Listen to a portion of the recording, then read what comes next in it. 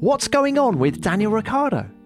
It's a question that came up time and again in the years after he left Red Bull Racing in 2018. With that team, he'd shown that he was one of Formula One's most exciting talents. He'd won 7 races. He moved to Renault and then McLaren in the hope of winning many more. I took a little bit of a gamble on myself.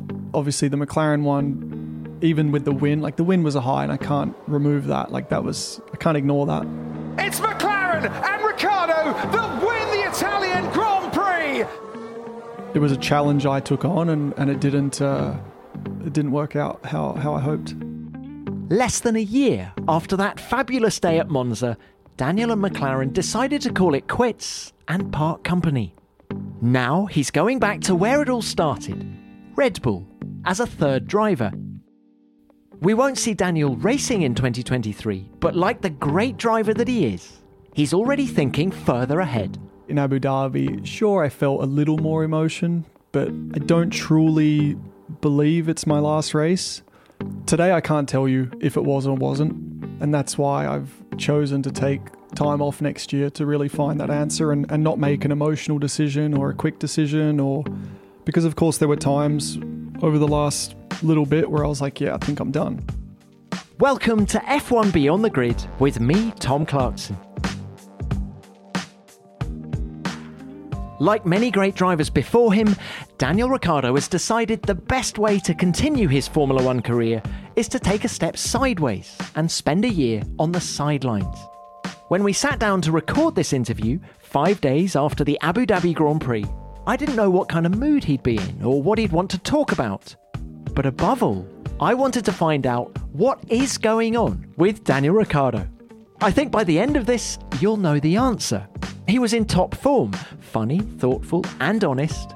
We talked about his struggles at McLaren, whether he ever considered quitting altogether, why overthinking things can cause problems, his choice of going back to Red Bull, and how a year away from Formula One's intense competition might do him a lot of good.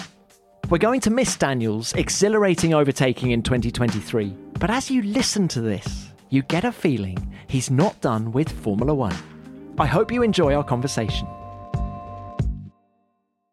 Daniel, hello. The dust has settled on Abu Dhabi. How are you feeling? It was a bit dusty, wasn't it? Out in the desert. I feel good. I feel content. I would say the two words I would use is content and relieved. Right, explain both of those words. Why content, first of all? Content, I think just to have got through it all, like to have come through the other side, if you will. There was certainly testing times, this year even more than last. And I feel like I was still, of course, some Sundays would hurt, but I was still able to enjoy parts of the weekend and still kind of took a lot of good memories away, even in the second half of the season when everything had happened. So for that, I'm content with, I guess, the way I got through it, and relieved. I guess it goes hand in hand, but also kind of relieved, like at the end of a season, like even if whatever happened this year didn't happen, I feel like you get to the final race and you do have a sense of relief. And there's a bit of sadness as well because every year's big and busy and it's got it carries its own moments and memories, but ultimately just kind of relieved to have made it through. These seasons are long. They are. I think the whole paddock breathes a bit of a sigh of relief. But how about excited? Because let's start the chat talking about Red Bull, third driver. That news has just broken. Excited? Excited too, yeah. There's certainly more than a couple words, but excited to, I think it all just, especially for what I've wanted, has made more and more sense, since the summer break's gone on and with time. And I think it's perfect for what I want. Moving into next year, there's something about returning back to the Red Bull family which feels really right, and that's made me kind of warm and cozy inside. So there's a lot of elements which kind of make it right, and then obviously gives me a chance to stay involved, but to still with enough distance that I can still tick some boxes that I want, next year, and to get that time that I said I want, and that time for myself and all of that. But when I am involved then in F1 and when I'm at, some events, race weekends, then I'm with Red Bull. You talk about what you want. Is it time for yourself? Is it that more than anything else? Yeah, and I don't know if I'll define it as time for myself or time away from the sport or the competition, if you will, because I guess, again, they probably both go hand in hand, but the competition is why I do it. That's why, even away from Formula One, as soon as, as a kid, I loved competing in any form of sport or little contest. But competition is also tiring. It plays with your emotions. It's relentless, especially the way the season is. And it's like, so I also just feel, as much as it's my biggest passion in life, competing, I also just need to take a break from that and the highs and the lows. And I feel like I just need to find a bit more balance in life, because let's say life outside of a race car this year has been really fun and enjoyable. And I pretty much love every day, but the racing can obviously affect that. And, that creates peaks and troughs, and those are they're relentless. And yes, it's what I signed up for, but I'm at a point now where I'm like, okay, if I want to be my best self, I need to create some distance. Okay, what will a third driver who's done more than 200 Grand Prix and won 8 races, what is the job description? Are you getting 2011 vibes here when you were test and reserve for Toro Rosso? I mean, it's please tell me it's not the same job as that, or is it? No, it's not. And look, obviously on both sides we were clear, and they I didn't need to say it. They said, they're like, look, mate, we appreciate where you are in your career, as you say, like how many races I've done, whatever. You're not going to be going back in time, standing at the back of the garage, and just being a bit of a fly on the wall. Like, yes, I'll be involved. If I want to attend some debriefs, I will. I'll do some simulator. But I would say it's as much for now let's say, marketing role position as it is a, call it, driver position. So I think with the sport growing, of course, as it is, they also see, how I could be a good advocate for them as a brand, a team, and all that. So it'll be a mix of, let's say, driver duties in terms of the sim and that. But also, yeah, like I guess I'll not give myself credit, but where I could definitely contribute as well is, my experience. And obviously being through a few environments the last few years, kind of returning back to Red Bull as well, seeing how that team's growing, and just trying to contribute and help where I can. Look, returning back to Red Bull, how were the negotiations? Because I'm sure Helmut and Christian were quick to remind you that you left in 2018. During the negotiations, did they keep reminding you of that? No, they didn't. And, that's where I think I was very, like I told them, I was very honest and appreciative. I just said, guys, thank you. Thank you for just having this conversation with me. I said, no matter where this conversation goes, I was just like, thank you for the time, because, yeah, you guys don't owe me anything. But I think as well, if you take it for what it was, yes, I left Red Bull at 2018. It was big news, and it was like, whoa, can't believe Ricciardo's doing it, et cetera, et cetera. But as much as that was, let's say, a bit of a shock move, and of course, tough for me to as well, deliver the news, the relationship remained very good, considering obviously the circumstance. And look, like everything, over time, you go through experience, you mature, you grow, and it wasn't even discussed in terms of there was no carryover of, but remember what happened, you owe us this, or it wasn't even talked about. It was just, this is where we are today, and we would like to bring you back in the family. Is a race seat in the offing in 2024? It's not, in terms of, it's not there written. It's not okay, if you're doing really well on the sim, we're going to promote you to a race seat. So it's not. But of course, that's, I think with time I'll find my true answer. If the grid is what I want again in 24. I think right now, sitting here, I don't feel completely done. So I'm I think I'll want to get back on the grid, but time will tell. And it's ultimately, I'm not going to say, yeah, I can have every seat I want, but ultimately it's my decision if I want to be back, and that fire and everything I expect to feel when the lights go out and I'm watching on the sidelines, yeah, that's up to me to answer. Have you at any point in the last 4 years thought, looked over your shoulder, seen that, you know, Max has won 30 races since you left that team? I didn't even know. I mean, I knew it was a lot. half of them this year. But, I mean, have you looked over your shoulder at all and just gone, how different things could have been? I don't look at it like that, because nothing is sure in terms of, you know, if I stayed there the last 4 years, could I say I would have had more podiums than I've had? Because of what have I had? Maybe 3 or something? Yeah, like I'm confident to say, yeah, I would have had more podiums than I've had. But you just don't know if, obviously at the time I felt like it was right for me, and I felt like I needed a change and I needed to kind of just remove myself a bit. So if I continued, would that urge have grown? Would I have become, let's say, more curious or less happy or whatever? So it's not a sure thing that it would have been great if I stayed, because obviously I made the move at the time because I felt like it was right for me. So I don't look back and say, man, I shouldn't have. But of course I can, you know, be honest with myself and say, yeah, look, I took a little bit of a gamble on myself. I still feel like the Renault one was pretty good in terms of especially 2020. Like it was one of the best seasons I drove in F1. And to get the team back on the podium, I was very proud of that. But obviously the McLaren one, even with the win, like the win was a high and I can't remove that. Like I can't ignore that. But yeah, I can look and say, all right, yeah, I tried as well with this one. Yeah, it didn't quite work out. So you live and you learn, but I don't look back with regret. I just say, okay, it was a challenge I took on and it didn't work out how I hoped. Can we go into more detail about what's happened at McLaren? Can you explain in layman's terms what you weren't getting from this year's car in particular that you need as a racing driver? I think it was, even though the rules changed so much, it was ultimately I, struggled for, let's say, my level of ability, at least in my eyes. I struggled in both years.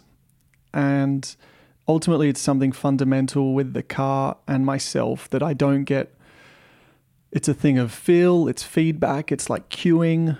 What do you mean cueing? Cueing? Oh, wait, maybe that's a sim term. Oh, okay. Wait, what part of the corner? I just used a word. I don't even know what it means. Cueing, we talk about that in sim. Basically, the way you feel the car and is it doing what you expect? Is it rotating the way you expect? Or is something a bit off? Is it corner entry? It all starts there. You know what I mean? Because, if you struggle with a corner on the exit, normally it's a product of what's happened through the corner that's put you in a position of, let's say, difficulty on the exit. So most difficulties start on the entry, maybe not all, but most. But it's not even like, I mean, it is kind of an entry thing, but it's more just like a feel and a limitation. And then I think the problem is, I also look back at my very first race with McLaren. I outqualified Lando. In Bahrain, I remember. And that was when I was still fairly green with the car, if you know what I mean. So I kind of wonder, I'm like, did we just kind of get lost along the way? And it was kind of like, did I then start to try too hard, and did we try to engineer it too hard and get away from, let's say, my strengths and then try to drive the car a certain way, which, yeah, maybe was a weakness for me and something that I couldn't really grasp. So I don't know. It's an interesting one, but I think ultimately, like I then will just accept that, at least from my side, like I think on both ends we struggled, in terms of also the team trying to understand what it was and how to then update it or improve it. But from my side, I'm also like, okay, look, I'm not perfect. Sure, I've got some weaknesses. This car happens to expose a few of them. It's a place for me to work on, but let's say I still obviously didn't find a way to gel at one with this car often enough. How different are the engineering approaches at McLaren and Red Bull in particular?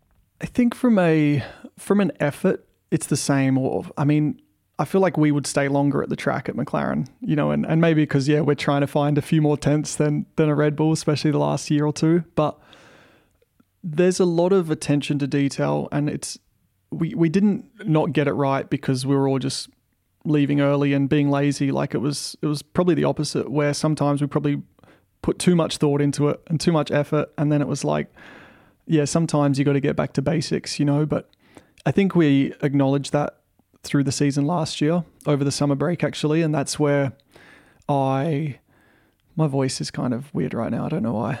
There you go. It's a long season. Yes. I have not been partying for the record. I was just going to ask what you really haven't. After Abu Dhabi as well, I went to bed. I didn't go out. But yeah, after the summer break last year, we kind of tried to just strip it back and be like, okay, maybe there's too much information. We're trying to we're overcomplicating it, where I'm driving consciously as opposed to subconsciously, and I'm thinking through the corner where I should just be doing.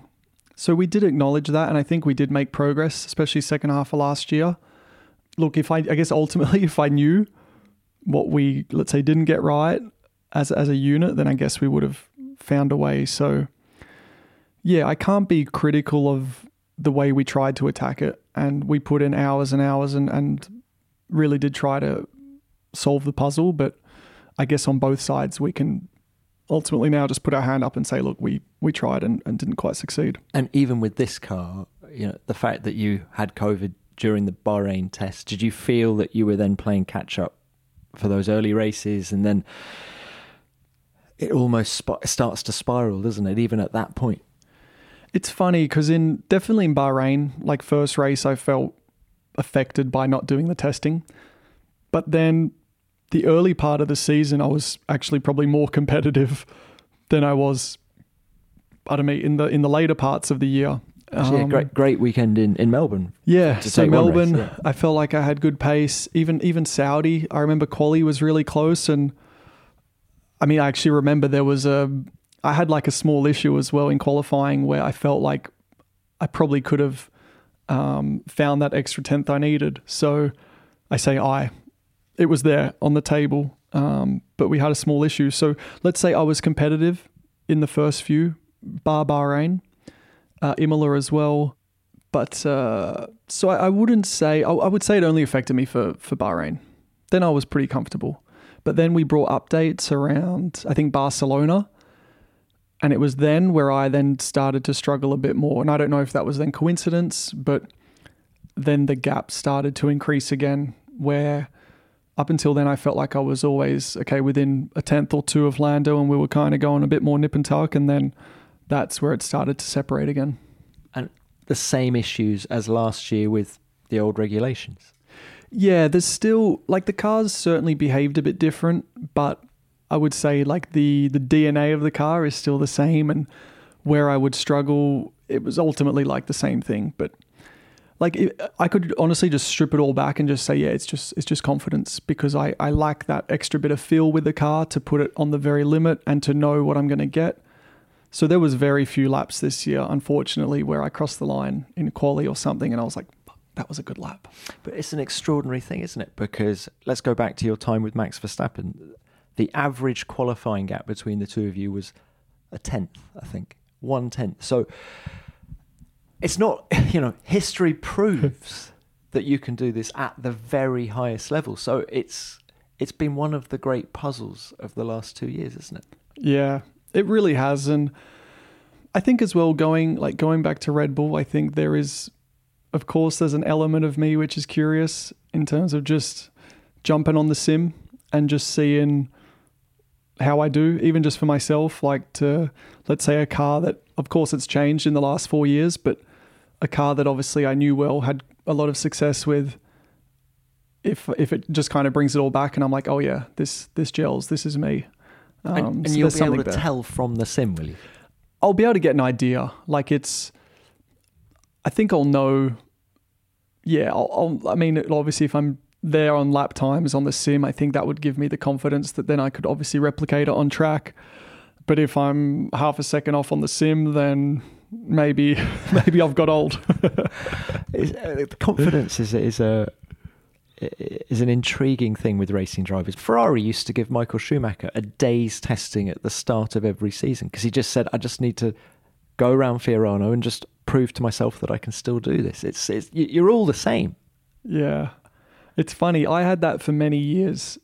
I would say after a few years in F1, then it didn't happen anymore. But all through like my junior categories and the early years of F1, after a summer break or a winter break in Europe, because we wouldn't be in a race car for 3 months, I would always have that, a bit like you said with Schumacher, I would have a little bit of an apprehensive fear, if that makes sense, of, okay, can I still do it? Or I was kind of worried that, like, is the speed going to feel too fast? Like, am I going to have fear, or am I going to be scared? Or like, it's more something you put in your head because you just haven't done it for so long.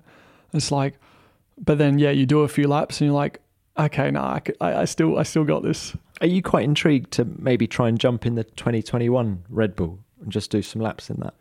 I think if I had the opportunity, yes. To fill the car, of course, but more just to stay a little bit sharp. And, I'm not a driver that's putting my hand up for testing all the time. Like, testing doesn't excite me that much, being transparent with you. But I know that it would do good for me. And especially if I'm not, racing in 2023, of course, even if I train every day, which I won't, but even if I do, you're not driving an F1 car, so your body you don't go through the G-forces, so even just to kind of keep my body a little bit in tune, I'd say yes to some testing opportunities.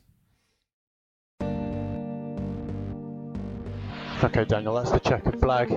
Not the race we wanted, to be honest. I know it's been pretty painful of late, but we'll keep at it. Thanks, guys. Yeah, don't worry, Daniel, we're still pushing. We're still on it. It'll come. Daniel, how hard did things get this year? Did you think in the summer break of just doing a Juan Pablo Montoya and stopping mid-season as he did in 2006, or Niki Lauda in 1979 when he just, at the Montreal Grand Prix, pulled into the Brabham pits and said, Bernie, I've had enough? That's pretty hectic. I commend them for that. But no, I didn't.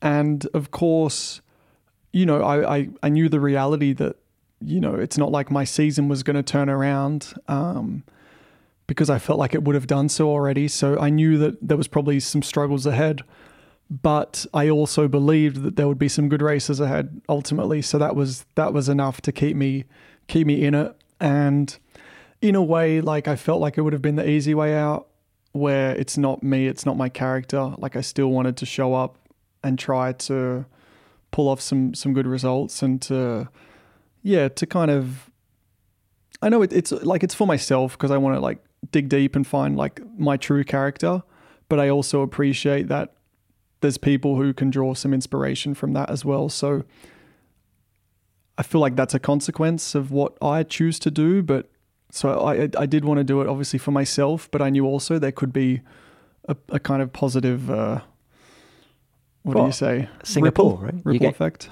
Yeah, but also you then get a result like Singapore and it all seems worthwhile, right? Yeah, and that's the thing with this sport. Like, it can create such short-term memory where you could struggle like hell for 15 races, and then you have a big race and you're like, oh, that was worth it. Can you explain to people listening to this just how all-consuming Formula One is for a racing driver, and how the highs affect everything that you do, and equally how the lows affect everything that you do? I think when you put everything into it, and anything, when you're so passionate about something, obviously you invest so much time and energy, and it's also like mental energy, like even when you're not doing it, you're thinking about it. And whether you're going to bed at night or you're waking up in the morning, and it's there. So it's always, even if you don't like to admit it, it's always consuming you to some degree. More so when it's not going well? Yeah, because like winning's easy in terms of, I say that in terms of like everything around you it's all roses, like everyone's patting you on the back, everyone's on a high. Like from that point of view, it's easy. It's because your emotions are just, they're there, they're happy, you're smiling, you're successful, your confidence is beaming. So from that point of view, winning is easy, where there's not really many obstacles to deal with. Did you think Max Verstappen has had, of all the 20 drivers, one of the easiest seasons? I don't want to complicate it as it's easy to win, but the the effect of winning is easy, or what winning does to you is easy in terms of, like, again, you win a race, you go back home, everyone's sweet, you go buy dinner for everyone, and it's just like life's easy, life's normal, it's fun, it's whatever. But when you're going through the lows and that, it's like, and then that there starts to become not hesitations, questions being asked, and it's doubts, and even it's from people around you, whether it's the team, like it's like, so then that's kind of consuming. Okay, what are they thinking? Like, I really need a good race to prove them that I can do it, and so it's just a lot more wearing. And that's even if you don't read media or whatever, but it's there's just a kind of a weight that's kind of in the air. Do you read what's written and listen to what's said? So I don't, but inevitably you get shown stuff, because even with a team, whatever team you're with, Thursday's media day. So they're going to give you the latest news. Okay, if you haven't seen, this article was written, so be prepared for questions on that. So even if I don't choose to read it, I'm going to see it at some point. And I might not see all 100 articles, but I'll see 10 of them. So you can't avoid that.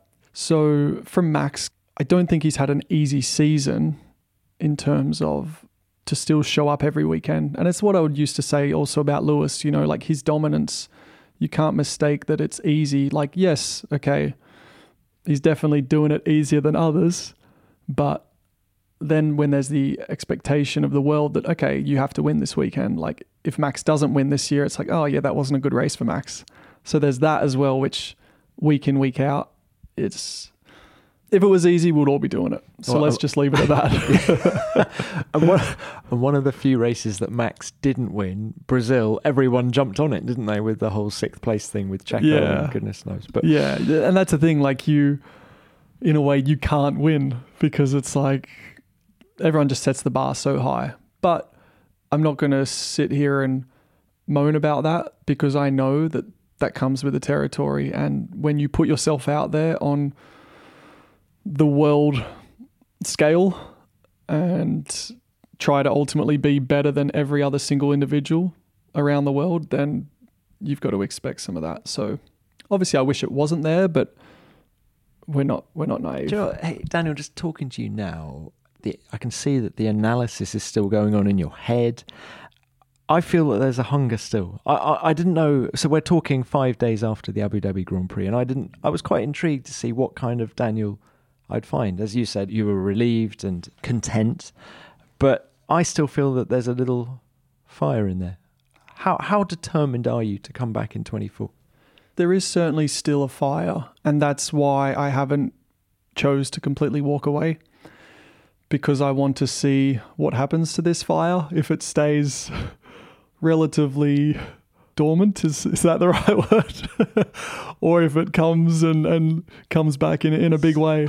Serious case of FOMO when everyone's lining up on the grid in Bahrain. Yeah, and I think that's why in Abu Dhabi, sure, I felt a little more emotion, but I'd be lying if I said, yeah, I felt like Seb on that weekend, because I don't truly believe it's my last race. But of course, there was an element where I'm like, maybe it is. So let's try and enjoy it and soak everything in. So today, I can't tell you if it was or wasn't.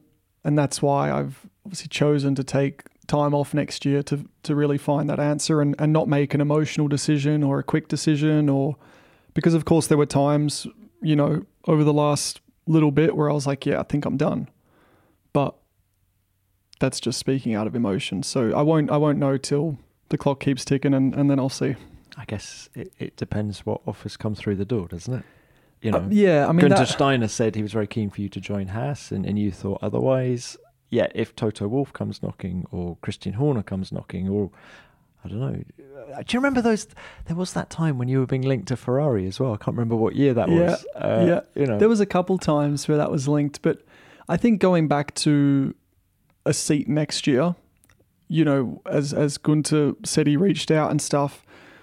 The more, as I said, since the summer break, the more days that passed, and especially like I did the triple header to get back into the second half of the season, so 3 races on the bounce, and it became more and more clear that it wasn't about what phone call I was receiving. It was about me acknowledging that I just ultimately don't want to be competing next year.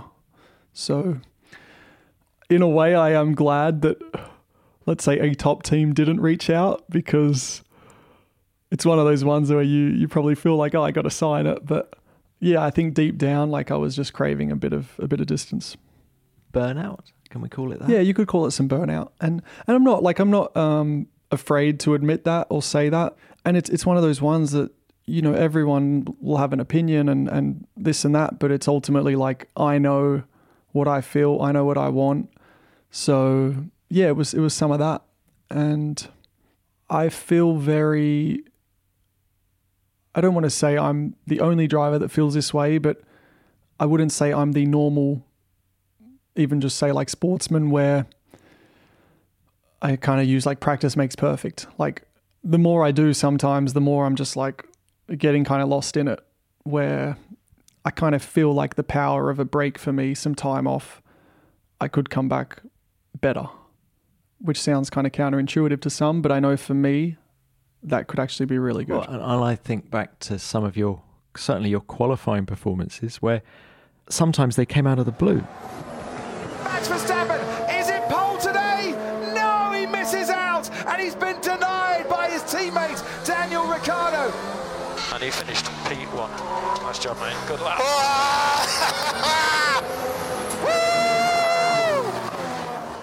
I gotta relax a little. I'm tripping major nutsack right now. Mexico in 2018. Yeah. That you just banged that one in right at the end. It was like, whoa, where did, you know. That one was really sweet. Yeah. But isn't it? So it's like practice makes perfect. No, that came out of... Yeah, and so going back to that, so I'm not going to talk about the actual pole itself in terms of, it was the lap of my life or anything, but I was at a level where I knew the car so well. I had so much confidence and understanding in the car that, because I think the first run in Q3, I was maybe 0.3 off Max, who was on provisional pole. And it wasn't even, man, I need to find 3 or 4 tenths to try and have a chance at pole. It wasn't that thought. It was like, oh yeah, I know where that time is. Like, I know I can find it. I know what this car can do. I just haven't put that lap together. So that lap itself was literally just me kind of connecting the dots and just putting it together. It wasn't like driving out of my skin. It wasn't this miracle lap. It was just, I know I can brake 3 meters later in that corner. I know I can pick up the throttle a little bit earlier. And that's just what I did. So I just executed what I knew was possible. Do you believe in form? Because that strikes me as a man who's completely at the top of his form. I guess, but I think form is just another word for, well, I don't know. I'm not going to try and make up another word for it. But yeah, I mean, I look back and ultimately, like what I've tried to just describe was just, I was at one with the car. I knew what I would get. And I think then you comfort comes from that and those feelings. And then ultimately, form can come. But yeah, form's more like a result. Okay, I don't like the word form either. But when you're performing at a really high level, everything seems so logical. Yeah, and in a way like a bit effortless. Yeah, so that I can definitely agree with. And yeah, just when you're on, it's like you don't miss. Well, I just do that and then that'll happen. Yeah. What are we worried about? Yeah. And okay, so what are you doing? Even the way you just described it, it was effortless. It was completely subconscious. You did not even think about that. And I think that's also what form is. And that's kind of stripping it back to where sometimes you just overanalyze, and it's like, mate, just go back to basics. Just drive it. Just, you know how to drive it fast. Just do it. Did you ever get close to Mexico 2018 at McLaren? Just in terms of the feeling? More so last year. Yeah. There was definitely a few times last year where I felt like, oh yeah, like the car's doing what I want, and I feel pretty good with it. Yeah, there was a few times. But I think the problem was as well is, maybe I would have one good weekend and then I was like, oh, sweet. Like it all makes sense now. We've got this. And you go to the next weekend and all of a sudden you're lost again, or just it's not doing what it did last week. And then now you're trying to like adapt a new style or set up the car differently. And it was just, that was where there was no real consistency. It just, unfortunately, like when we took one step forward, it didn't mean that the following weekend we were going to take another one. It was... Which is, again, something I still can't fully explain. Talking of the big teams coming knocking, I know people listening will want to know, how close did you get to hooking up with Mercedes? For next year? Well, was there a time in the past as well? Oh, no, I was like, no, I mean, going back to the past, like obviously 2018, you know, I spoke to a few teams, and yeah, Mercedes was one, but I don't think that's a surprise or a secret. It was, again, I'm not saying that, yeah, there was a contract on the table, and it was more just, yeah, it was just to try and figure out what their plans were as well. But would you have liked to have been up against Lewis in the same car? Yeah, like I always had a bit of a I've done desire. Vettel, I've done Max, I'll do Lewis now, right? Yeah, like it was, because I mean, as a competitor, and going back to the reason why I do this is I want to see if I'm the best. And obviously Lewis was so successful for so many years, so I was just the thought of going against him. And it wasn't even like, yeah, like I know I can beat him, so put me against him. It was just, I'm curious. I want to know. I also wanted to know what makes him so good. So like, obviously when you work in a team together, you see more than you do if you don't work in the same environment. So even from that point of view, but yeah, to test myself, it would have been fun. But then for next year, for like, let's say reserve talks and that, I did speak to Mercedes as well. So yeah, it was really Mercedes and Red Bull were the two that I was, you know, most serious about. How close did it get with Mercedes? Or did Lewis's comments in Monza where he said, no, Daniel's too good to be a number 3 driver? I don't know, actually. I don't know if that changed anything. Yes. But no, it was, look, there was some conversations for sure. It wasn't to a point where, yeah, again, like, here's a contract. It's up to you if you want to sign it. It didn't get that far. But then, yeah, like once I had the initial chats with Red Bull, it became more clear to me that I probably didn't know it a few months ago. But then when we really started to, let's say, engage a little further, that's when I was like, oh, it was kind of like a light bulb where I was like, there's only, like, this is the only place for me. Like, it's perfect. What's been the reaction of Max and Checo to you coming back? It's been nice, actually. It's been nice. I had a little word to both of them in Abu Dhabi, I think, when they started to, yeah, obviously, whether they heard internally from the team or they caught a bit of wind that it was starting to get close. I think they were excited, and I'm removing any, I mean, not that it's, I don't even have to say like removing any ego or anything, but I'm just honestly grateful to be back in that environment, to have an opportunity just to work with them again and to try and help. Really, I mean, people would be like, but they don't need help because they're dominating at the moment. But yeah, I mean, they're a target now. You know, they've got the big target on their back. So if I can help them, then I'll feel like I've made a contribution. Do you sense that 10% reduction in wind tunnel time is going to hurt? What's the mood in the camp at Red Bull?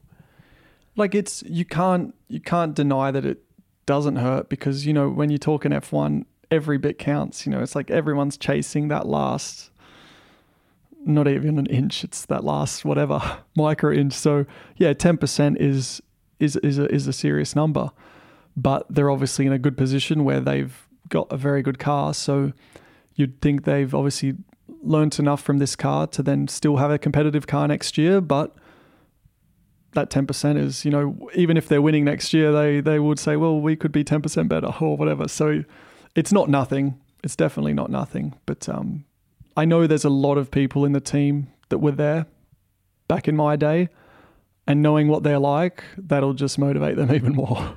So that's they are I mean, all of the top, or every team is, but particularly the top teams, ferocious competitors, aren't they? Yeah, and that's, like, I love that. I mean, you just look at the way Christian dealt with the cost cap, breaching the cost cap, and, you know, he came out on the attack. That is his form of defense, is attack, isn't it? Yeah, and, you know, even like as a fan of the sport, you know, watching Mercedes and Red Bull go at it last year, and Max and Lewis and that, it's awesome. Like, it just highlights how much it means to everyone that puts the effort in, and it's like that's what you want. You know, you want this just intense, heavy competition. So as you say, it's the heavyweights, you know, and that's what everyone wants to see. It's like with boxing, you know, everyone wants to watch the heavyweights go at it. What a Belgian Grand Prix this has been. Mercedes locked out the front row. Daniel Ricciardo, though, is going to take the checkered flag. It's Red Bull's 50th win in Formula One. It's Ricciardo's third win in 6 races. He wins the Belgian Grand Prix. DR, how do you think the 2014 spec Daniel Ricciardo would have dealt with this season in particular? Because I think back to that season, and I can't think of any drivers on the grid that did a better job than you that year. That was peak Ricciardo. Yeah, I can agree with. I mean, again, it's all talk because I'm not a world champion and I didn't win the world title in 14. But like, I remember I had so much confidence that I was just like, yeah, if I had the car to win this year, I would have won. Like that was just where I was at, and it wasn't even a thing kind of thing. And that's where I wouldn't say that was even form. It was just confidence. And it was just like, yeah, I stepped up to the big team and now I'm playing in the big league. But I just loved it. Like I just thrived off that. And, you know, I guess you go one way or another. You know, you either get overwhelmed by that environment and you get the pressure's too much, you feel intimidated, or you're, you know, whatever. With being on a big stage, or you just soak it all in and just be like, this is easy. Like this is, I live for this stuff. And that's really how I felt. Because I'm sort of meandering my way towards a comment that you made about Lando a couple of months ago where you said ignorance is bliss. You're at that stage of your career where you just... I probably don't do him justice, the poor kid. I probably do. You know what I mean? You just get in and you do it and you're feeling confident. And have you seen a little bit of yourself, 2014 spec, in Lando Norris? Yeah. Definitely some elements of it. And, you know, I think that's ultimately just a young driver coming in and doing well. You know, when you're young, it's like you feel somewhat invincible in terms of, that's maybe too dramatic, but you can just do it. You know, in terms of like, when I say you can just do it, I'm trying to refer to like a night out, you know, it's like, at this age now, it's like, oof, like that hurts. Where when you're young, you just go and you go and you go. And that's like the racing. You don't think about tomorrow. Yeah. It's kind of like that. Whereas now you're thinking, hang on, what have I got to do tomorrow? Yeah, how am I going to feel? And so it's, I'm not putting myself in the position where I'm old, but it's more when you're young, it's just carefree. You got less responsibilities, it's whatever. And you're just in and it's working and you're just going through it. And you're like, oh yeah, sweet. I'll do it again. I'll do it again. And so yeah, like I see where he's thrived off that and in that environment. And I think as well, it's a bit like with me and Vettel, you know, I don't think anyone was really expecting me to beat Vettel. And I think when I came into McLaren... He just won the last 9 races of 2013. Yeah, so no one was expecting me. No one was expecting me to beat Vettel. Let's be clear, sorry. No one. Maybe, I don't even know if my dad expected me to beat him. But anyway, again, just to be clear, I'm not putting myself saying I'm Vettel and I was a 4-time champ, but I think coming into McLaren, I would assume that there was more people saying I would beat Lando than not. So, you know, then when you're kind of the underdog and then when you start beating your opponent, then it's like everything's just even easier, so to speak, in terms of like you just don't have much to think about. So you've been alongside Vettel, you've been alongside Max Verstappen. Maximus. Do you put Norris in the same bracket as those guys? It's tough until he's in a, let's say, a top team in terms of until he's regularly running up the front. It's tough to make a direct comparison because, and this, I'm obviously not trying to like discredit him, but until you really win and then to see how you handle that, that's where like I go back to Lewis and it's like, yeah, he was winning and whatever. And yeah, the car was great, but he still did it and he still handled all the pressure and all that. And he still did it and performed and did what everyone thought he could do. So that's where it's hard to draw a complete comparison. But from a driving ability and stuff, yeah, the kid's very good. Where are his I don't know if I could say like, is he a Max Verstappen? That's a little hard for now. But yeah, I'm not going to say he's not good because the kid's good. Do you feel that McLaren is his team now? Do you feel it's been built around him? I mean, in a short answer, yes. But that's not, I don't want to say, yeah, they just kind of put everything into him and not me. But yeah, like he's grown up in that team. It's it's familiar to him now, and he's obviously proved, his pace and his speed and that. So, yeah, I think everyone at McLaren is excited for what Lando can do, for sure. And if you have any advice for Oscar Piastri coming in as a rookie, what would it be? I think just go out and drive. Like, I know that sounds like a really lazy response, but it's just go out and drive. Like, yeah, learn, be a sponge, but drive. Don't set the bar too high for yourself. If you end up doing better than maybe what you thought, like, awesome, but just take it race by race. And as long as you're learning and you feel you're improving every race, then I think that's all you can kind of ask for yourself. And do you think Andreas Seidel and Tom Stallard, your chief race engineer, are they the right kind of guys to be nurturing a young guy like that? I think so. I think also with, even if we didn't quite get it right from my side, with McLaren, I think they still would have learned a bunch from our 2 years, and maybe things where we deviated or went a little wrong or sideways, whatever. So I think all that knowledge can be passed on to Oscar, and I think they will, I would like to think they would kind of have a little bit of a head start from that point of view. What is Daniel Ricciardo going to do next year when he's not doing these Red Bull marketing activities and on the sim with Red Bull? What's the plan? It's going to party like there's no tomorrow. It's going to be a full-time disco goer. Is it bucket list territory? Are you just going to be... I want to, because it's, I don't want to be one of these people that are like, yeah, when I get the time, I'll do it. Again, because who knows, maybe I'm back into this whole cycle in 2024, and maybe then I could be back in F1 another 5 years. Who knows? That takes me to 40. So I'm aware that there is definitely some things that I don't want to make an excuse for not doing next year. There is some things that I just want to say yes to and tick some boxes, because... that film, Yes Man, Jim Carrey? Is that going to be you?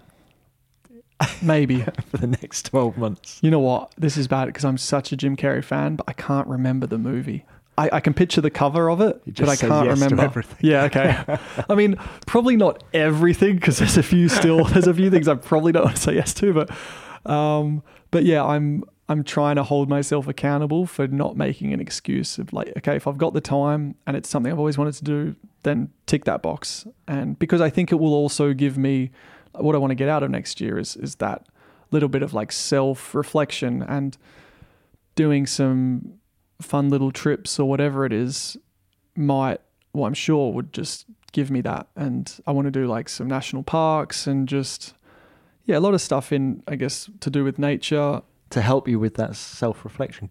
Yeah, just to almost disappear into the wild. Yeah. And even like I would love to do, I mean, these things all sound kind of simple or silly, but like a phone detox, and just kind of, because we're so reliant on that and we're constantly like getting information all the time, and that's also consuming. So like I would love to just get away for a little bit and literally just kind of shut off and just go back to like basics. And on the farm in Australia, or I'd love to spend time on the farm. I want to. So one thing I want to do is I want to ride across America on a like a mini motorbike. What, Route 66 are we talking about? Basically from New York to LA. Yeah, that's pretty much the mother road, is. Yeah, but we want to like called it. Make it an exciting journey and not kind of go the line of least resistance. But hang on a mini motorbike, like, in fact, when you were last on the pod, you talked about the 110. Yeah, right? The 110. There you go. Exactly. You're going to go from New York to LA on one. Yeah, that's the plan. Out the whole way. we might have to, as you said, like bore them out a bit. But would you make do a bit Route 66, more power? or would you take carve your own? You seem to have carved your own path in life. So yeah, the path is still yet to be decided, but it's something like I always, I remember I was like, I've said it for so many years. When I was young, I was like, okay, when I eventually stop racing and get a bit of time, I want a road trip, around America. And then that's kind of turned into, because I think a theme as well next year, as much as I want to do a lot of exciting things, I also want to take the chance of having, call it a year off, to slow down. And I think also what like a 110 going across America would symbolize is like slowing down and just taking everything in. And, we're always thinking about getting somewhere as quick as we can, getting the job done, getting out. And it's like, no, I want to soak everything in and just be, as I said, like just go back to basics and appreciate like all the little things. And of course, just also the unknown, like of course we'll plan out like the trip and the legs and that, but okay, what's that town like? Or what are we going to come across along the way? Like it's just the whole unknown is going to be so exciting. And so, these are like little, I'd say that's quite a big box, but something I definitely want to tick. And I'm sure I will, even it's like, I know this sounds deep, but even it's like, there'll be nights where I'm probably just staring at the stars, and I could get emotional. I could reflect on my career. I could be thinking about who knows, but I feel like that will be very good and quite powerful. 2,500 miles on a 110. That's living. Wait, no, it must be more than that. I think Route 66 is about that. Well, wait, I'm talking New York to LA. Come on. It's going to be a while. Do you think you're going to miss the adrenaline, of Spa, of Saudi, Monaco?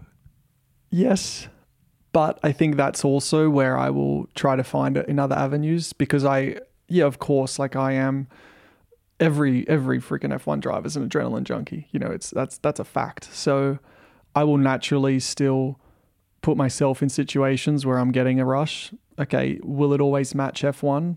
Maybe not, because you also, not only you have the speed, but you have the competition on top of that.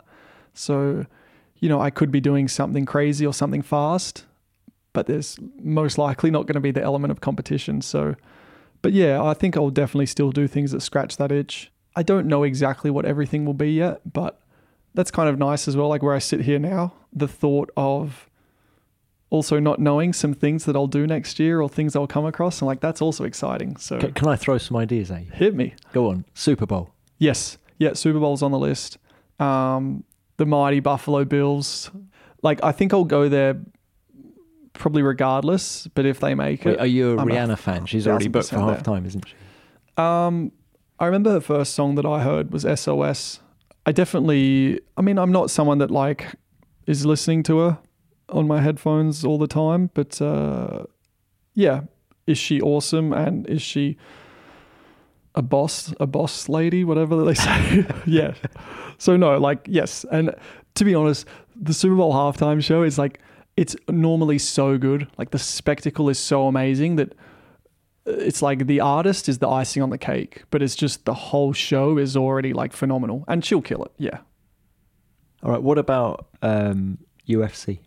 Yes. Because you did a bit of training. Was it Charles Oliveira? Yeah. Well done, mate. How did you go with that?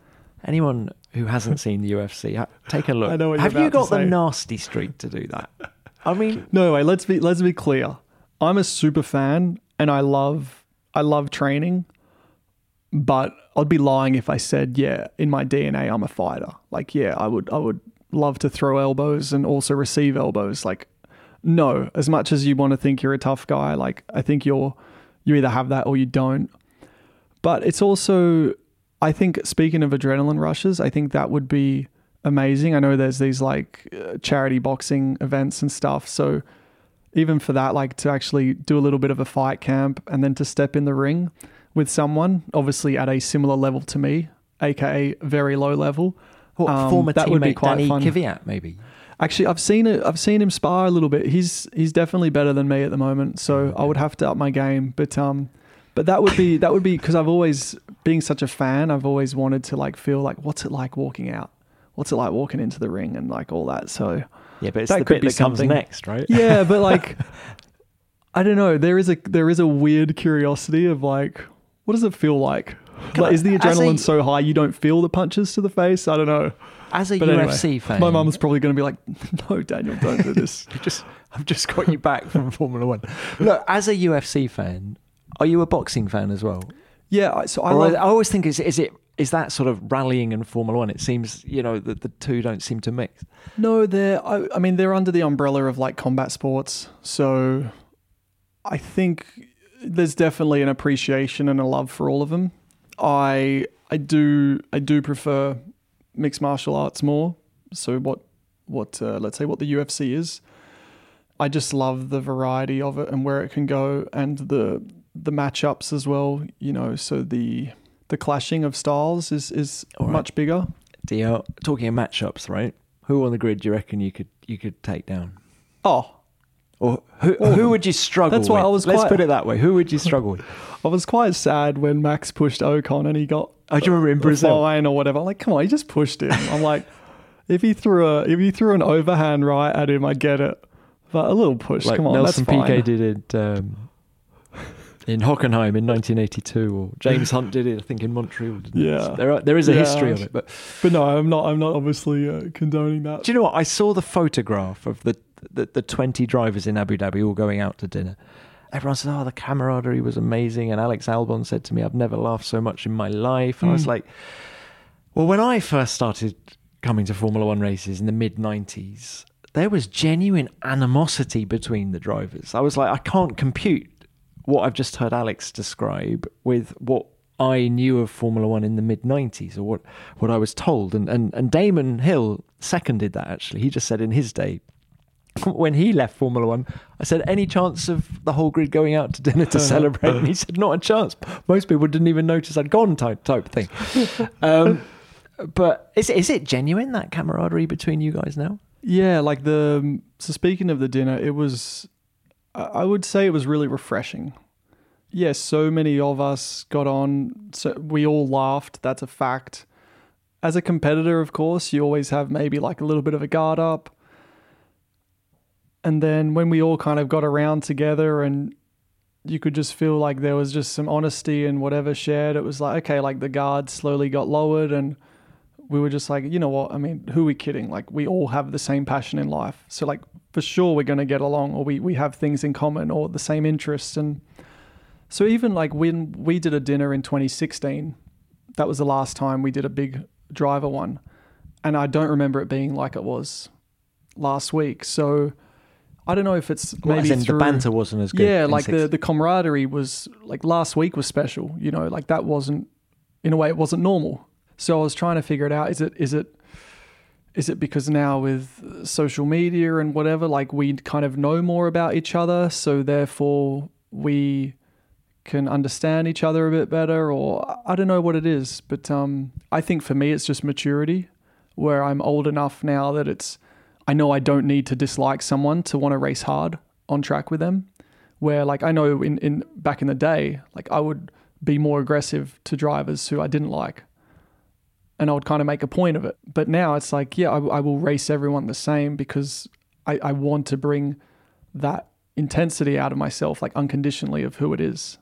And that's, for me, it's just more of a maturity where it's like, yeah, we can shake hands, whatever. But I mean, it's even like with Seb, you know, he was catching me the last 10 laps of the race in Abu Dhabi, his last ever race. But I was more motivated to beat him than ever. So it's like, and my relationship with Seb is better than ever. It's really, it's amazing at the moment, but it didn't change my will to beat him on track. And that's just kind of I would just put it down to a bit of maturity.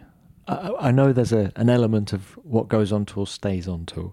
So I'm not going to ask for any secrets from that dinner, but there was rumours going around. Oh no. No, only about the cost.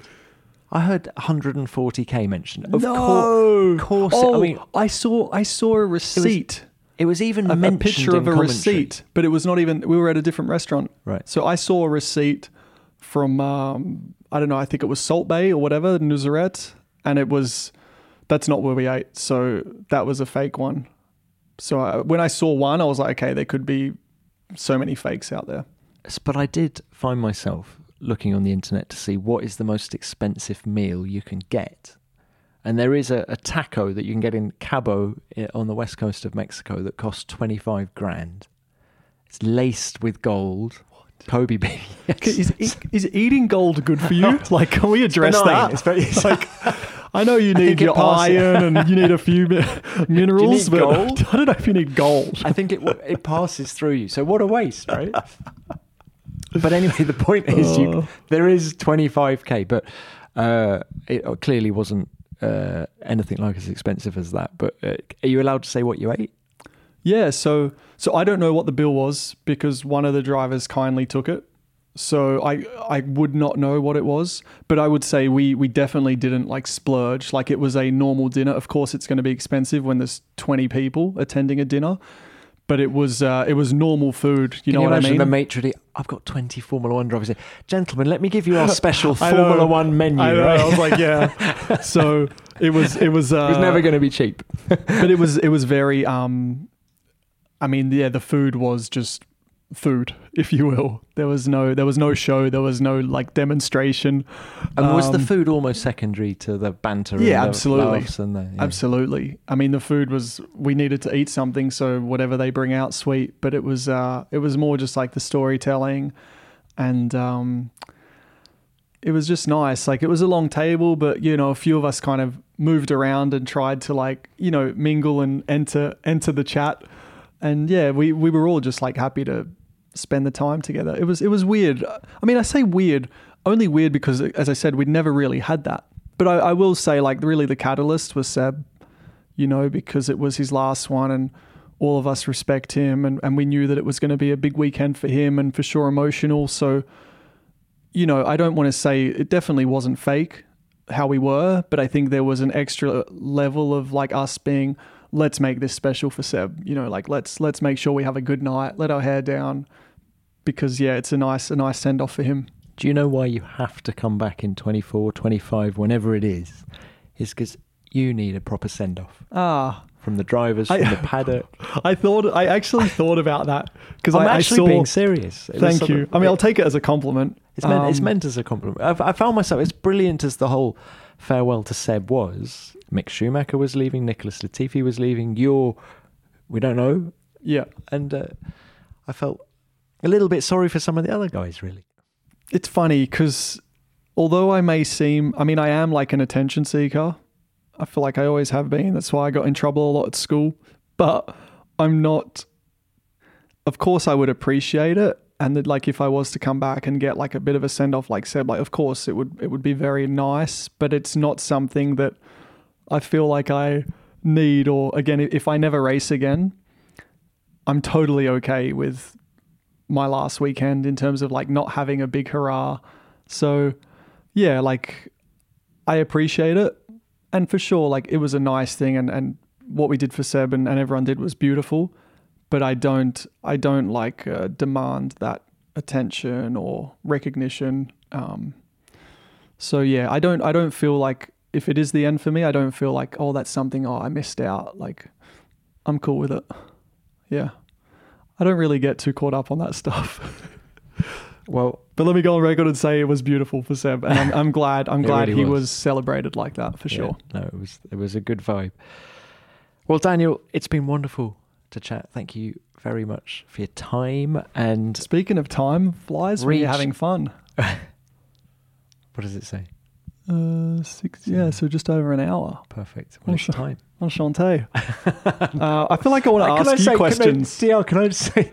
What is it with enchanté? I hear you say it. Is that in 2 years at Renault taught you one word, right? Yeah. So it was.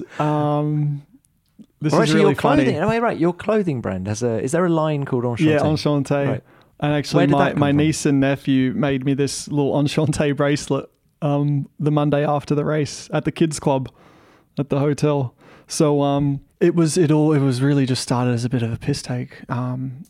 So actually, Natalie Pinkham's husband, Owen, it was him and I that I've known him now for 10 years or so, and we love UFC. Like we spend a lot of like social time together. When the time is right, we enjoy a drink and whatever, and it just became something kind of silly where we would cheers and be like, enchanté, and introduce ourselves. And then like, you know, you have a few drinks and you start acting like a kid and introduce ourselves and be like, enchanté. And it was just something silly, but it made us always giggle. It made us just feel like the idiots we are. So then it was like, okay, French team. And then I've been living in Monaco for however many years now, nearly 10 years, I think. And it's like, I don't really know many French words, but when I say enchanté, people are like, "Ooh, you speak French?" I'm like, absolutely not. But I know I sound like I could, right? Yeah, well, no, and now you have a clothing range. We built something out of it, and it's fun. It's fun. Are you going to invest a bit of time in the businesses? Whether it's what do we got? Yeah. We got the wine business. We got the clothing. Yeah. There's What else is there?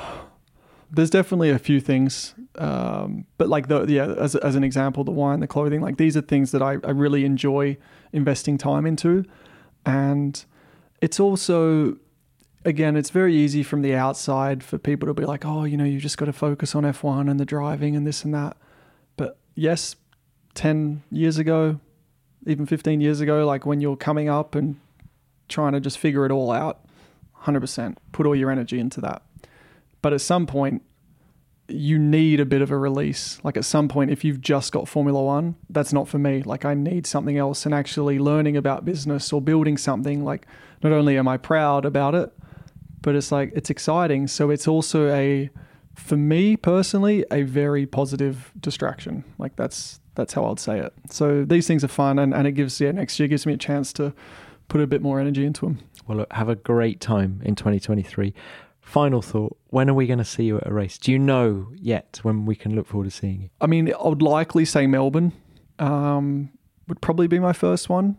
I got to check the calendar. But yeah, I'm pretty sure Melbourne would be, that makes sense. And any excuse to get back to Oz. So yeah, if not sooner, probably Melbourne, mate. All right, look forward to seeing you. Thank you very much for your time. Happy Christmas. Thanks, mate. You too. I can eat as much as I want now. This is great.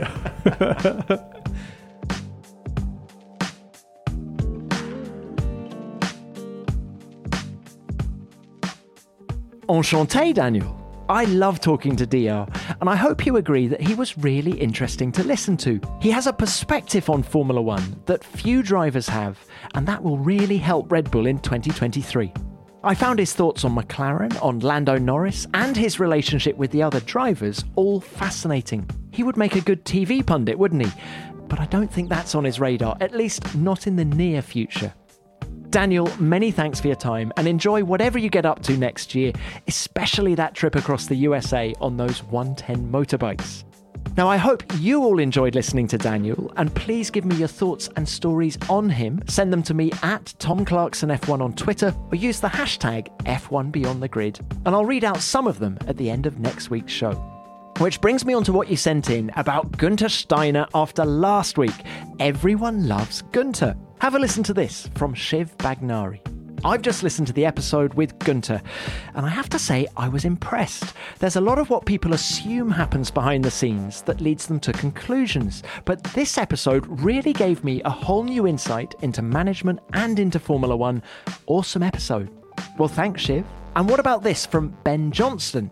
Haas have usually started the season with a bang, then failed to keep up with development. Now they have a new title sponsor, they're able to reach the budget cap, and they have 2 experienced drivers to help them develop the car. So Haas could be a dark horse for the top 6 next year. Watch that space, Ben. Let's hear next from Barry Smith. Every time I hear Günther talk, I hear hints of Niki Lauda. He's so direct. Well, I hear that too, Barry. And finally this from the Fleeing Dutchman. Great episode. Formula One needs teams like Haas. Without the mid and back of the grid, there would be no Formula One. Well, thanks for that, and I'm sure Haas are hoping to be more mid than back of the field next year. It's certainly exciting times ahead for the Haas F1 team. Thanks to everyone who wrote in. We love your feedback and read everything that you send in. And please remember to give us your thoughts and stories about Daniel ahead of next week's show. And if you'd like to hear more from Daniel, please check out his other Beyond the Grid appearances from 2019 and 2021. We've also got an interview with Lando Norris, where he talks about his relationship with Daniel as McLaren teammates. The links to those episodes are in the show description. Let me know what you think of this episode by leaving us a review on your podcast app, and share it with a friend on social media. It's great to see new Formula One fans discovering the show every week. Now, I'll be back on Wednesday, December the 7th with another big Formula One interview. I'll give you a clue as to who it is. We're recording the episode in Monaco. Okay, that doesn't really narrow it down, but it'll be worth the wait. Thanks so much for listening. F1 Beyond the Grid is produced by Formula One and Audio Boom Studios. Until next time, keep it flat out.